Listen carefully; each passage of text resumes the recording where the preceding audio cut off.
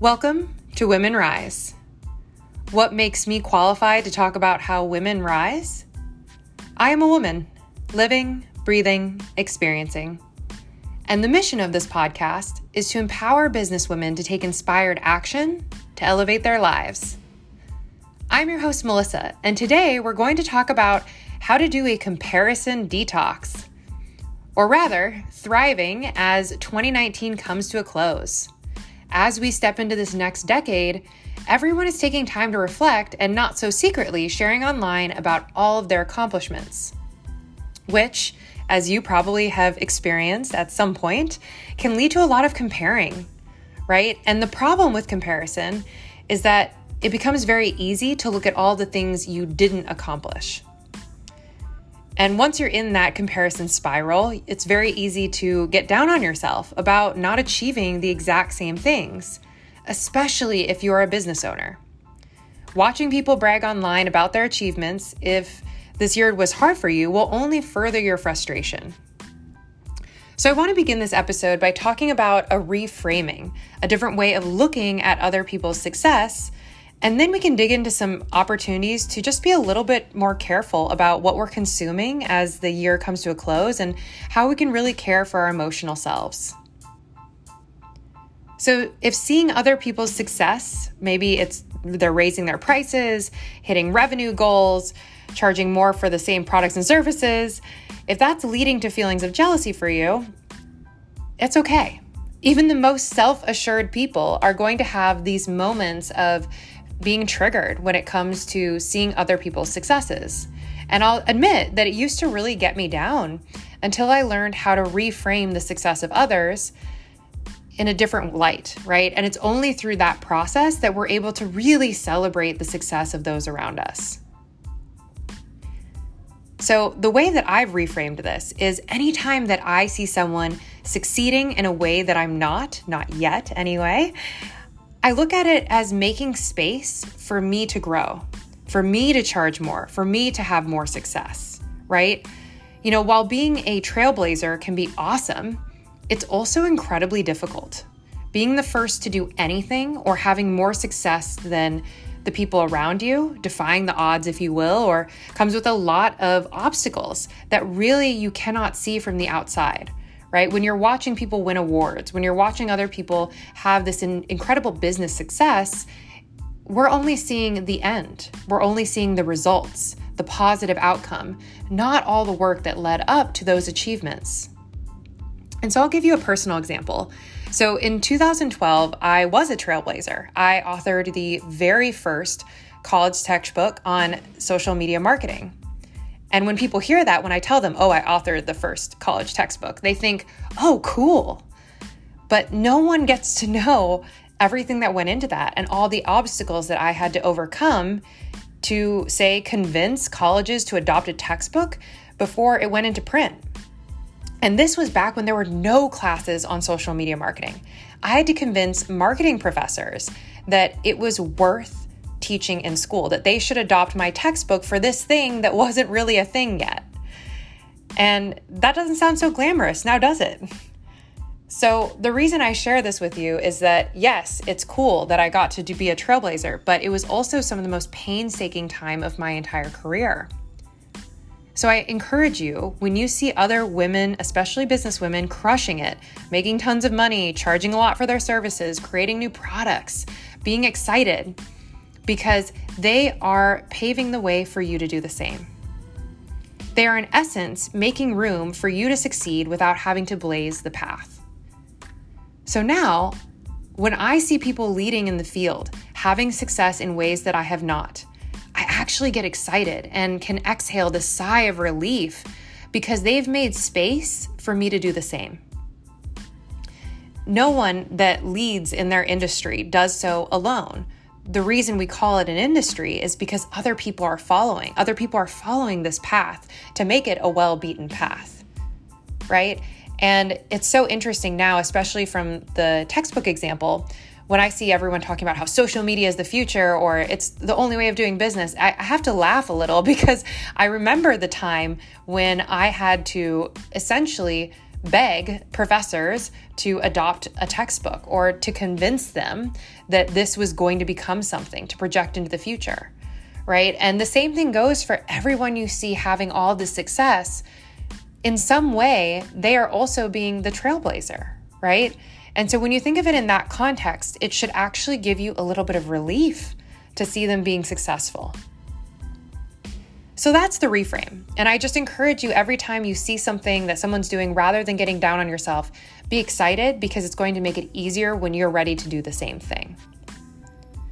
So now let's dig into the reality of how can you care for yourself as the last few weeks of 2019 and this decade come to a close, right? The reframe alone is not going to solve all of our problems when it comes to feelings of comparison or jealousy, but there are some very distinct things that we can do.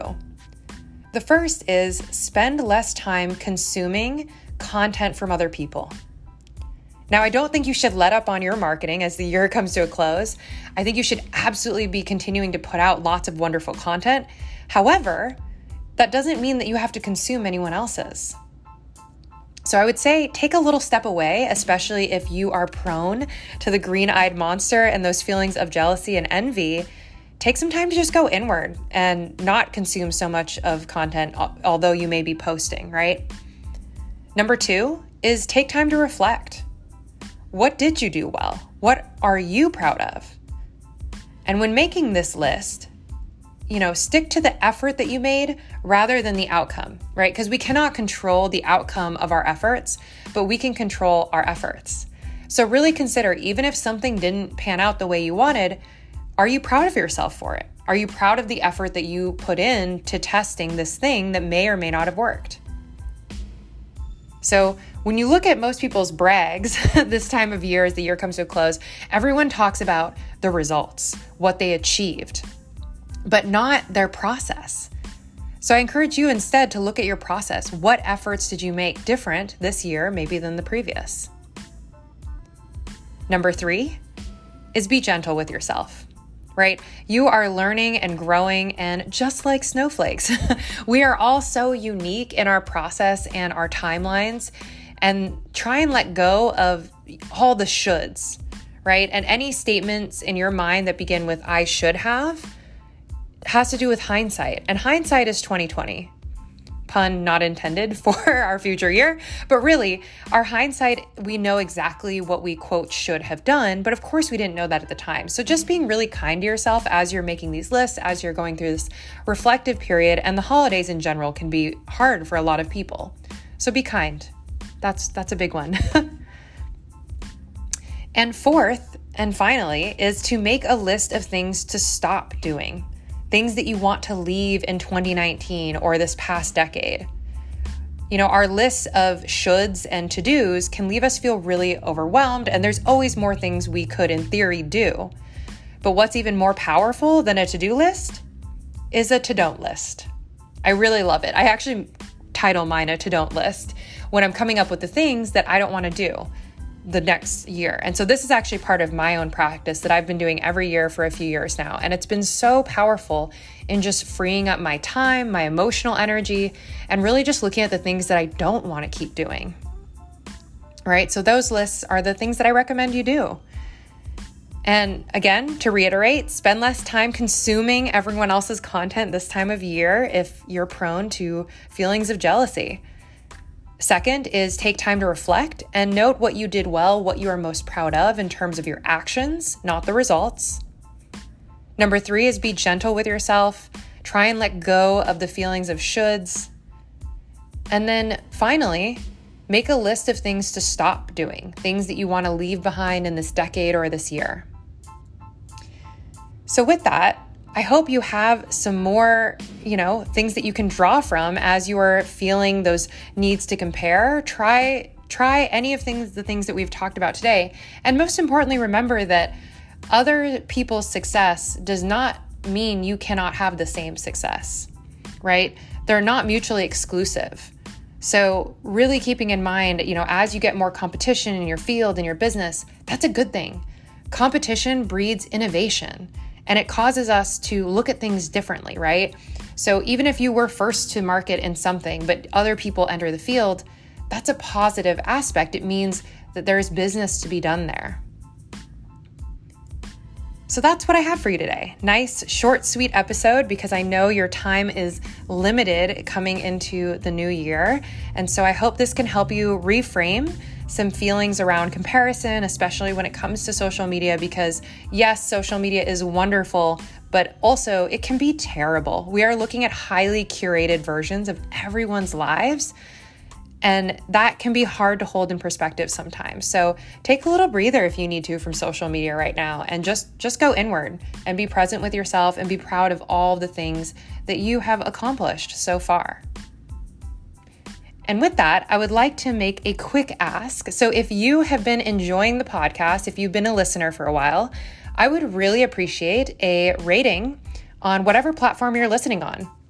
And hey, maybe even a positive comment if you've enjoyed this episode, because this is one way that you can help me reach more people is through leaving a positive review. And as always, if you have any thoughts, comments, questions that you want to reach out, connect with me on Instagram. My handle is at Melissa S. Barker, MELISSASBARKER. And I look forward to connecting with you soon. So until next week, you badass ladies, keep moving and shaking, and check back next Tuesday at 9 a.m. for another episode of Women Rise.